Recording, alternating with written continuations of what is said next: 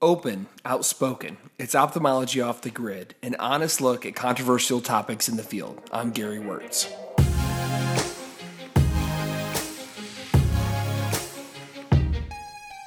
Welcome to another episode of Ophthalmology Off the Grid's Survive and Thrive series. Today, our host, Dr. Gary Wirtz, is joined by Dr. Cherie Fathy and David Felsted. They talk about the importance of building a brand as a young ophthalmologist and why residency is the perfect time to start. Coming up on Off the Grid.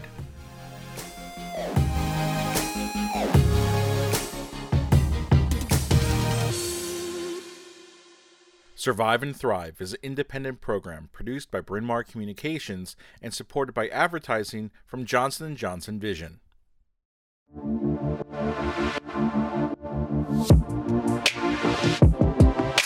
Welcome to another special edition of Ophthalmology Off the Grid. This is the Survive and Thrive version. Survive and Thrive has been a really fun project to work on with some of my younger colleagues. We've got Cherie Fathy and David Felsted. Both are in training, in different years of training, but they're in ophthalmology residency right now. You've met them on previous episodes. Today, we're going to be talking about building your brand. When you're a resident, that may be the last thing that you're trying to do because you're trying to survive. I think this probably fits more on the thrive side of things, but we'll get into that in a little bit. So Cherie and David, let's start with you, Cherie. How are you doing? How are you managing sort of the aftermath of the COVID crisis? And how are things where you're at right now? Let's just start there. Yeah. Hey, thanks again for having me on. I'm always appreciative and always have fun listening to the podcast and being a part of it. Things in Philadelphia are getting back to normal, which is so awesome to say, finally. We are able to see patients, both urgent and non-urgent now. We are able to restart elective procedures. Restaurants are opening up again. So it's been really exciting to get things going back to normal. And at least for someone heading into their third year, it's very nice to see that we might be able to get some sense of normalcy back when it comes to operating, which is kind of like the golden promised year. So I'm excited for that. That's right. David, how are things in Georgia?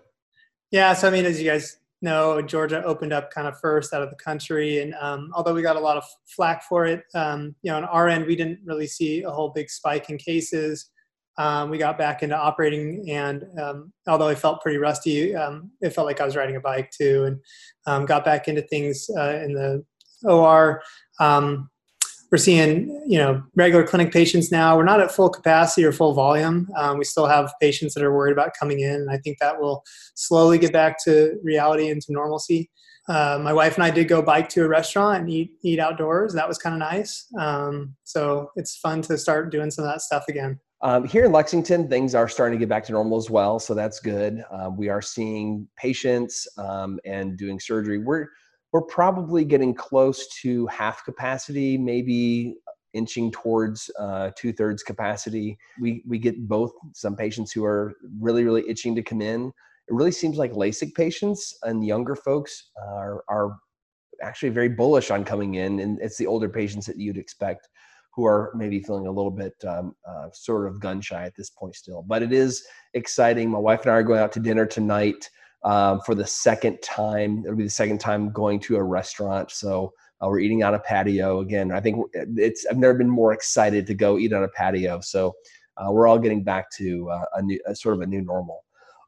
So we're going to talk today about building a brand. And as I mentioned in the intro, that's something when I was a resident, I wasn't even thinking about. I was just thinking about trying to stay awake during grand rounds and fluorescein conference. Getting my patients seen, not breaking the capsule when I was doing cataract surgery, and just getting out of residency alive.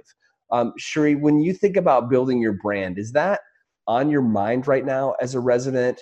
Is it something that is sort of in the ether, that is nebulous, and you're not really sure what that means or how it could impact you? How does the topic hit you just thinking about it?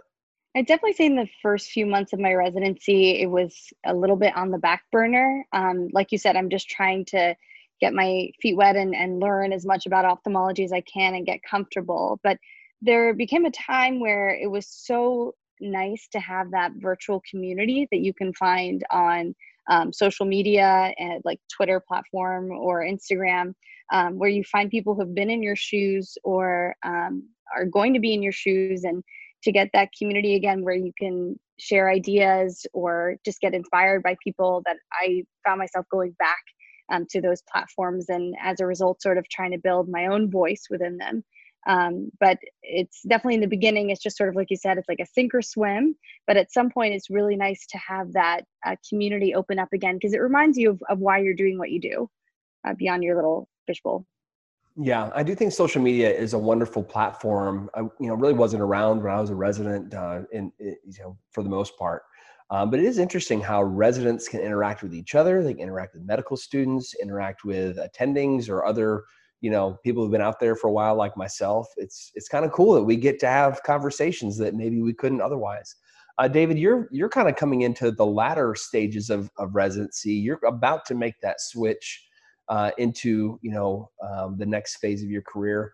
What does the term building your personal brand, how does that strike you? Is that something you've been giving any thought to? Yeah, I thought a lot about this as we got ready for the podcast today. And, one thing that came to my mind is that we tend to rebirth ourselves frequently throughout the steps we take in our training, both as an undergrad, as a med school student, as we get into residency, even different phases of residency. I basically built my brand through Instagram, and I didn't just sit down one day and say, I'm going to build my brand. I just did it organically. I did it because I thought it was fun. I started posting pictures of what I did in the operating room, what I was doing at home with my kids, how I studied, projects I was working on around the house, things I was tinkering with. And so for me, that's my brand. That's who I am. Mine's more of a medical lifestyle. And I think the people who grow their brands the most, people I look up to, like Dagny Zoo, they do it organically, and they have a knack for it too. They know how to network, and they use their network to their strengths. So, I had a medical student reach out to me who just graduated and is pursuing ophthalmology matched. And he wanted to know, how do I grow my presence on social media? And he seemed pretty concerned about it. And I thought, I don't want to overemphasize the need to do that, because I think as the baby boomers age and we have an increased need for ophthalmology, I'm not quite sure. I guess the question is, how much does personal brand and growing your personal brand translate into patient volumes and, your abilities out in the field? And I don't know the answer to that question, but it is something I keep thinking about. That's really interesting. I don't know if you all have heard of Naval Ravikant, but he's got a podcast that I love. It's called How to Get Rich Without Getting Lucky. And it's not really about making money. It's really about how to operate in the world as an entrepreneur, as a business person, as someone who's trying to make their way. And it's sort of like, if you never had any business training, it's like a 3.5-hour podcast that gives you all the basics that you really need to know about life and entrepreneurship and business. And so I'd highly recommend it for anyone who's interested in learning more about business, because we just, in medical school or otherwise, unless you seek it out, you just don't get that training. And so there's a lot of truths in that podcast that I just really loved. But one of the things that he was talking about, I don't mean to downplay this, but he says one of his sort of pithy remarks is he talks about people who either play the money game or the status game. And the status game is kind of like a zero-sum game where, if someone wants to go from the 5th most popular ophthalmologist to the 4th most popular ophthalmologist, the 4th person has to vacate that spot, right? It's not like everybody can just keep becoming more and more popular. It's this sort of, king of the hill kind of game. Whereas the prosperity game is something where we can all, it's sort of like the rising tide floats all boats. You doing more cataract surgery, unless you are in my network or my area, it's not really taking away from me. So I do think that in some ways we sort of play a status game and don't really realize that we can do that organically, which I think is probably the best way to do it. I mean, some people are really gifted at it, like Dagny. I think Blake Williamson, who is a super good friend of mine and co-host of Off the Grid. Blake that's just Blake. I mean, you meet Blake, and if you've seen him online, you've seen him in person, same thing. It's the same Blake. there's no branding. That's just him. Like that's just how he is, which is really, I think, David, same way with you. You're just sort of giving a glimpse into your authentic self. And I think that's probably the only way it works, because if you're building it on something that's not authentic, people eventually figure that out. Cherie, how does that hit you? What do you think about that? I mean, in terms of trying to build a consistent brand, I think you want to build it on who you are. 100%. I think one of my initial hesitations when I was deciding whether I make a profile public or not was this sense of, would I then be seen as someone who was, trying too hard or trying to just have a profile for the sake of having one, which is quite possibly the antithesis of who I am. And so when I went to make, my Twitter profile less about communicating with just my friends, or I just recently started a professional Instagram profile, I really tried to make it as true to myself as possible. And I'm still trying to figure that out. In fact, I'm still trying to figure out exactly what my voice is, especially when it comes to the Instagram profile. Is there, I don't know that I'm a person where I can dole out a lot of advice just yet in my career. So I don't necessarily feel the pull to post things like, oh, this was my day, here's what I learned or something. So I'm trying to more share my hobbies and my interests and to make a community based off of that. But definitely I want my profiles to be something where if you met me in person and you had seen my Twitter or my Instagram, you'd recognize that, I love sharing results of new studies as much as I love sharing silly cat videos. Yeah, I am who I am, both online and not. And a lot of that is important when you're building your brand, trying to figure out what your key interests are, and like you had mentioned, just making sure that it's really something that comes naturally to you, that is truly of interest to you. Yeah. David, where do you draw the line with what you share? Because that's I struggle with that. I mean, in 2016, during the election, I quit Facebook. I mean, I had been on Facebook for 8 years. It really was probably one of my most beloved activities. I mean, that's embarrassing to admit, but I love Facebook. I felt like I connected with people from, lots of different stages in my life, back from elementary school, all the way through training. And, it was nice to, connect with people. But I at some point I felt overexposed. I felt like, patients can possibly view this. If they're a friend of someone who's a friend of mine, they're going to be able to look at my profile.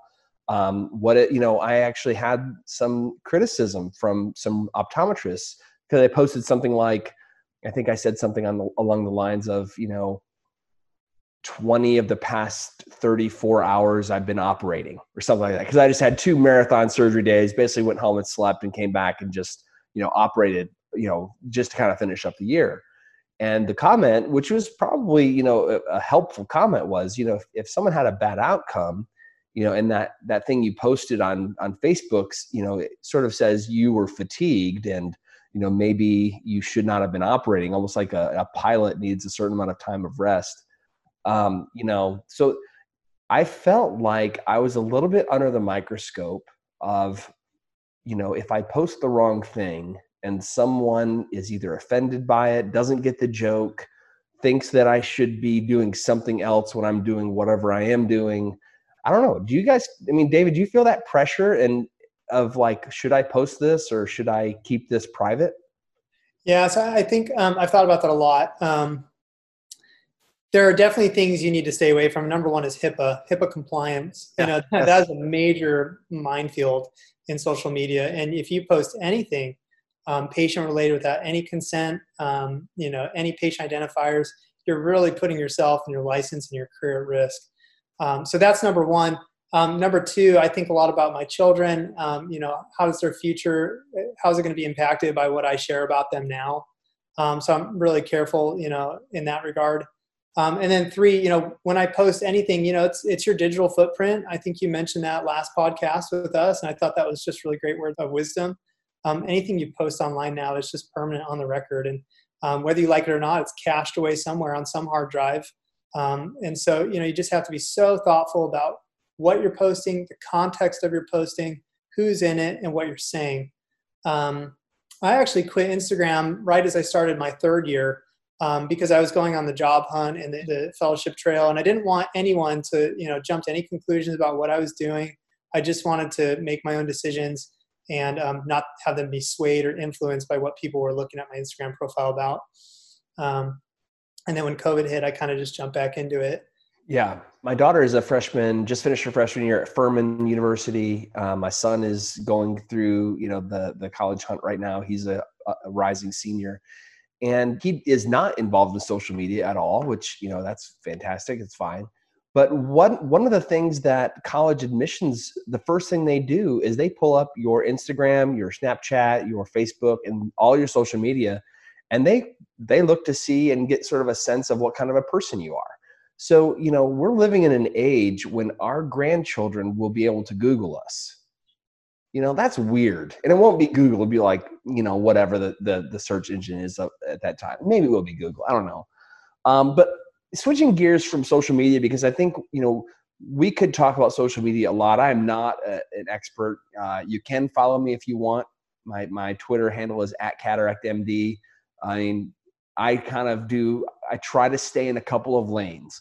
One lane is obviously cataract and ophthalmology related things with residents and sort of mentorship, and other like interesting inventions in ophthalmology. The second thing is Rex Chapman videos.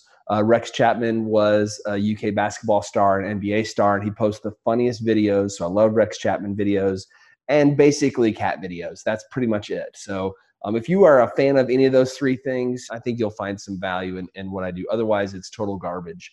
So let's talk a little bit about really building your brand with industry.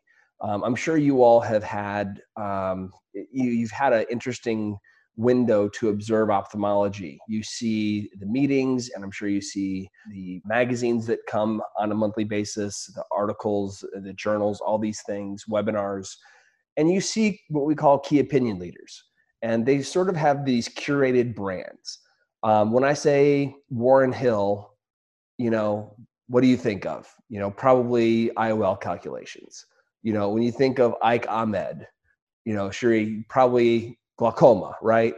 Dr. Glaucom Flecken, I think of someone who's hilarious. Bill Trattler, cross-linking and keratoconus. Now, all of these people do more than the thing I just said, but it's interesting that they've all sort of found a lane where it's mentally very easy for me when I think of, okay, who's like the top couple of glaucoma people? Well, Ike, Malik Cahook, Nathan Radcliffe, boom. It's like easy to think of. So, if I heard, it's not that Nathan Radcliffe couldn't give me a good lecture on dry eye. Of course he could, but that's kind of not his brand. His thing is talking about, glaucoma. Priya Gupta could give me an awesome lecture, I'm sure, about MIGS or other things, but I know her more for refractive cataract surgery and dry eye. So what do you think about, and Cherie, I'll start with you also. When you are done, do you feel like consulting with industry will be something that you'll be interested in? And what topics do you think you'll be most interested in if the answer to that question is yes? It's definitely something that I've always been interested in, just from the sense that you can learn so much in these conversations and meetings with the consulting companies and the people who work with them. I definitely want it to be something that I have a niche in, I guess, and as a result, there's a natural complement towards how I could benefit consulting company and how I could help patients with it. I am at this point planning on a cornea fellowship, anterior segment practice. So it would probably be something within that lane. As I get more into surgery, I could probably tell you more about where I could be particularly interested in consulting. At this point, I'm really open to just seeing, what I love most in surgery, how I can most help patients, and then hopefully if there's a nice relationship that complements each other, that I'd be able to get involved. Yeah. When I got out of residency, I thought I really want to be someone whose name is out there. what's weird about that is I don't know why. I didn't really process like, why do I want to do this?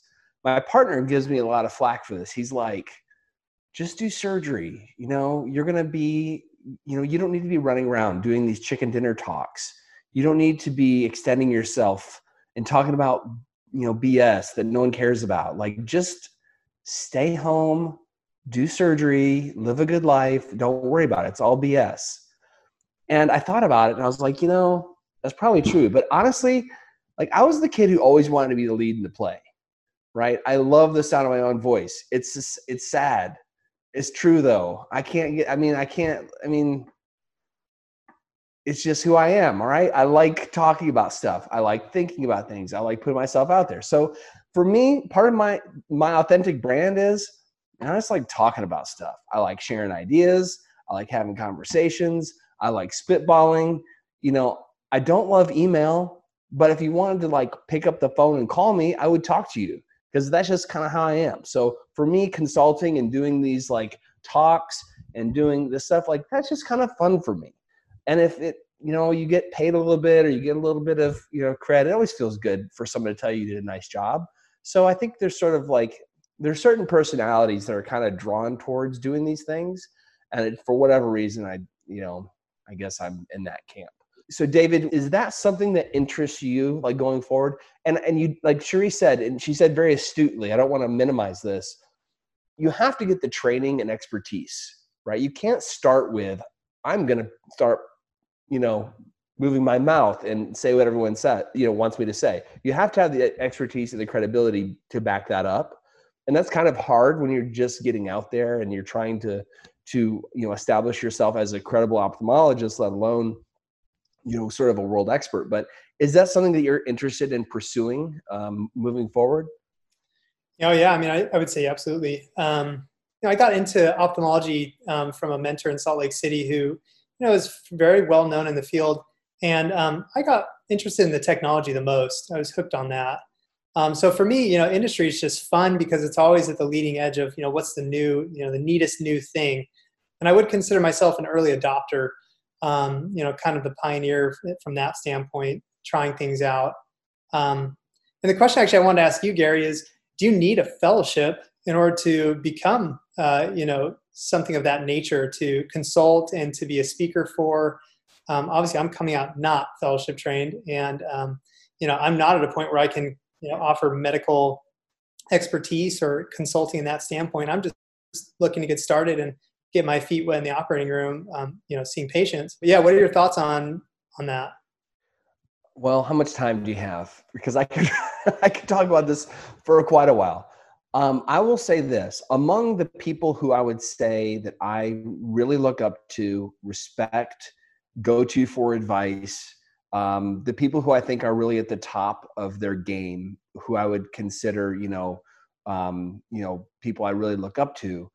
I don't know many of them who haven't done a fellowship.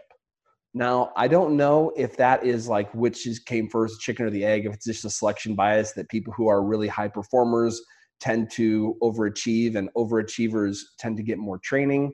And if they hadn't done a fellowship, maybe they would be just equally fantastic ophthalmologists. I don't know. It just so happens though that like 99% of them have done a fellowship, and they almost all did a fellowship with Dick Lindstrom. So, if you can do a good fellowship, I think there's a lot of benefits, not only the extra training, but you gain credibility by proxy by the people who will speak up for you. And I think that is very important when you are at a young, vulnerable stage in your career, when someone like Dan Dury or Dick Lindstrom can make a phone call and say, hey, I had this resident, I had George Waring the fourth as a resident. He was fantastic. He's got great hands, and he's gonna, he'll be a fantastic addition to anywhere he goes. Or again, Priya, she did the fellowship with Dick Lindstrom. I mean, I can kind of go on and on. So I think that there is a bit of a club or a fraternity of sorts that, for better or worse, you become a part of. And, people kind of like to take care of the people who are in that club. I don't fault anyone for that. It's just the way networking works. I did not do a fellowship. I think you guys know that. I mean, I kind of did a clinical fellowship with my partner, Lance Ferguson. He trained me in LASIK and refractive surgery. So we kind of did a mentorship, fellowship on the job training, but it was not a traditional fellowship. So, I don't really have that in my back pocket. For whatever reason, I've always just gone about things the hardest way possible. If I had to do it all over again, I would probably do a fellowship and try and get a normal job. But I decided to start a practice, right out of residency with no fellowship and fall flat on my face and get a lot of experience. But, we learn so much by our experience and our failures and realizing that there's a lot we don't know in this world. And if you're willing to accept the failures and you're willing to listen and learn from your experiences, I don't know that there's one path forward that will inform you. I think the faster and harder you fail, if you can grow from that, you will become successful more quickly. So I think a fellowship is sort of like an easy button. You're going to get some benefits. You're going to develop some skills. You're going to get some credibility if you do a good job.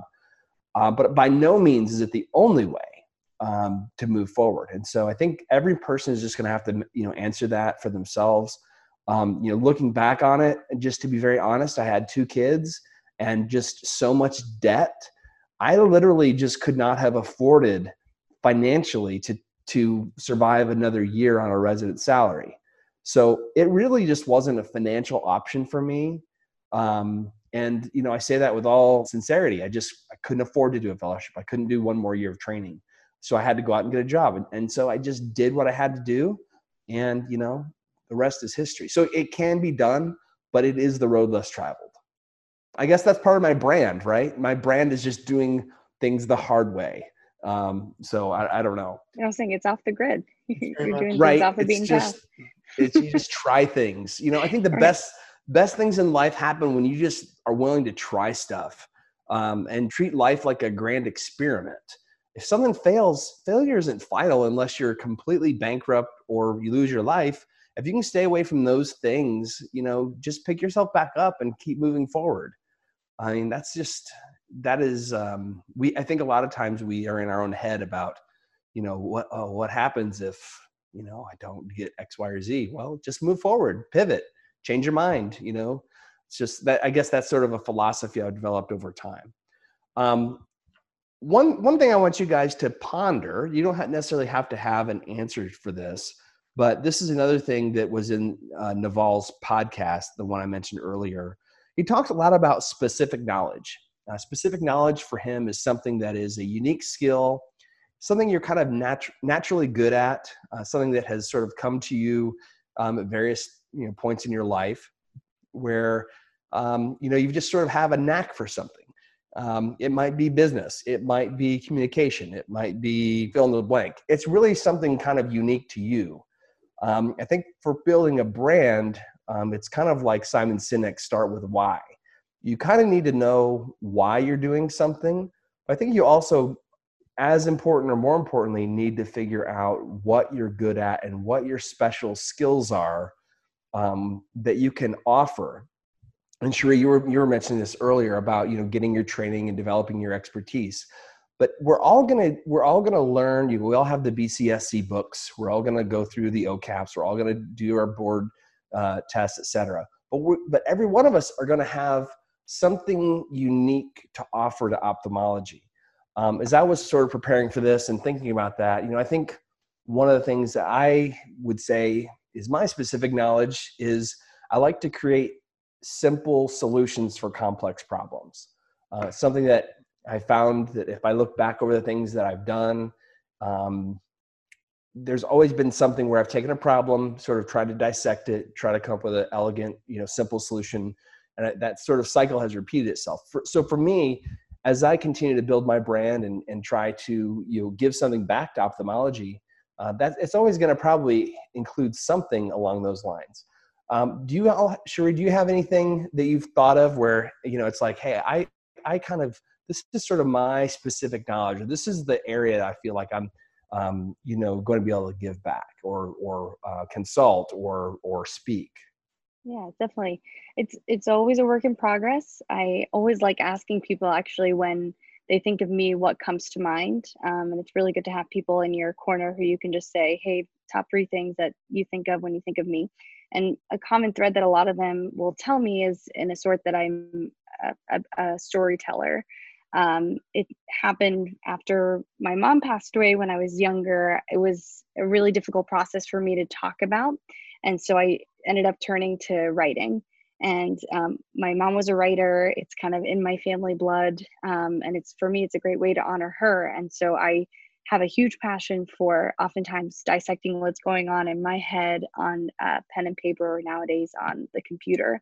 And so before I got to residency, I used to write for Huffington Post, and wrote a few pieces for Kevin MD and Washington Post. And it was just the opportunity to be able to dissect what was going on in my world, oftentimes patient related, and being able to share that from a trainee's perspective or physician's perspective. And it's something that I hope I can continue to do, just because I think I have the good fortune of being able to take care of people who may not always see where things are coming from a physician's perspective. And I think especially in ophthalmology, I can't think of too many voices that are in sort of the lay literature in terms of a storytelling format, either sharing their patient experiences or just sharing how they see things happening in the world. And so I hope that's something that I can continue to do and give back in. That's fantastic. What a wonderful example. David, that's kind of a hard act to follow. Any thoughts on areas where you feel like it's not really work, it's just something that comes natural to you?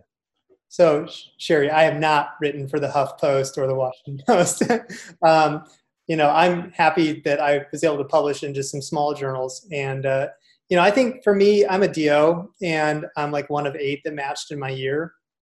And so I trailblazed in that, and I wrote an article about that. And I think that's where I got some of my credibility of how did this guy do it? Because it is very, very hard to do. And so, I look at that and I think, okay, well, if I could do that, what else can I do? And my wife always tells me I'm a master of no trades, but a jack of many. I enjoy learning how things work and how to figure them out.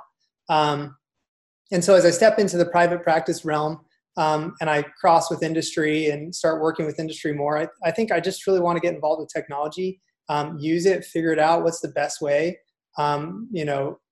I can't see myself being just a world-class, top leader in ophthalmology. I won't be the number one ophthalmologist, and I'm okay with that. I think we're always constantly renewing and reinventing ourselves. And as I was thinking about this podcast, I thought, well, what are the different categories of branding yourself? You can be an academic, a subspecialist with excellent knowledge. You can be really great with technical and surgical expertise and abilities. Or maybe you're just really good with interpersonal skills, social skills, and speaking skills, and you know how to use networking. Maybe you're great at content production. Maybe you advance the field in technology. Or maybe you're an organizer or a leader. Maybe you make a really great podcast. Or even a mediocre one. No, it's really good. I love it. And maybe you're just a solo guy, and that's your brand, and you just want to run your own little shop and tailor to the one individual that you see every 3 months. And so I think the number one thing I learned as I have gone through this is that we all run our own race, and we all run at our own pace, and we should be very content with that. I have to say, David is Dave's one of the people who's really inspired me on Instagram. And one of my favorite things is to watch as he takes apart something completely and then reassembles it. It's something I'll never be able to do. I'm always fully impressed by the end, as you can tell by the messages I send him afterwards. So it's like radios, bikes, you think of it, he's tinkered and recreated it. His Mac keyboard. So desperate times, desperate measures. That's right. I'm always impressed. I think it's also really interesting that we can always see it in someone else. It's hard sometimes to see it in ourselves as special, because if it comes easy to you, you don't really see it as unique or anything to write home about necessarily. Like Cherie, your writing probably just comes naturally to you, even though you put a lot of effort into it, but the way it might inspire other people, you might think, oh, that's kind of funny that it really hit him that way. And David, the same with you, oh, tinkering, that's kind of fun. I just sort of do this for because it's interesting to me. But whereas other people are like, man, I could never do that. I think that is the cornerstone. If you find that little nugget in yourself where you find that other people are impressed by it or sincerely appreciated it, but to you it's kind of like, oh, I don't know, I just kind of like doing it. I think that's the bedrock and the cornerstone to build your personal brand. And obviously you don't have to be pigeonholed. Cherie, you're going to be more than a writer, and David, you're going to be more than a tinkerer. But I do think it's interesting to have that nucleus where you sort of start building around that and start showing people different facets of your personality and how that can interface with your practice. So I think that's probably a good place to leave it. I really appreciate both of your perspectives on this. I've really enjoyed getting to know both of you better during this process over the past couple of months, and look forward to exploring the rest of Survive and Thrive. So thank you guys very much for coming on again tonight. Thank you, Gary. Thank you as always. This has been another episode of Ophthalmology Off the Grid, Survive and Thrive, and we'll see you next time.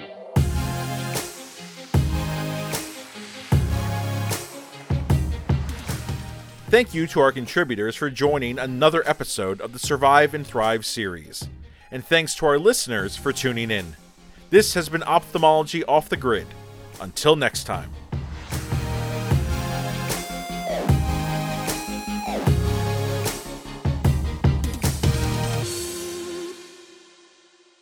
Survive and Thrive is an independent program produced by Bryn Mawr Communications and supported by advertising from Johnson & Johnson Vision.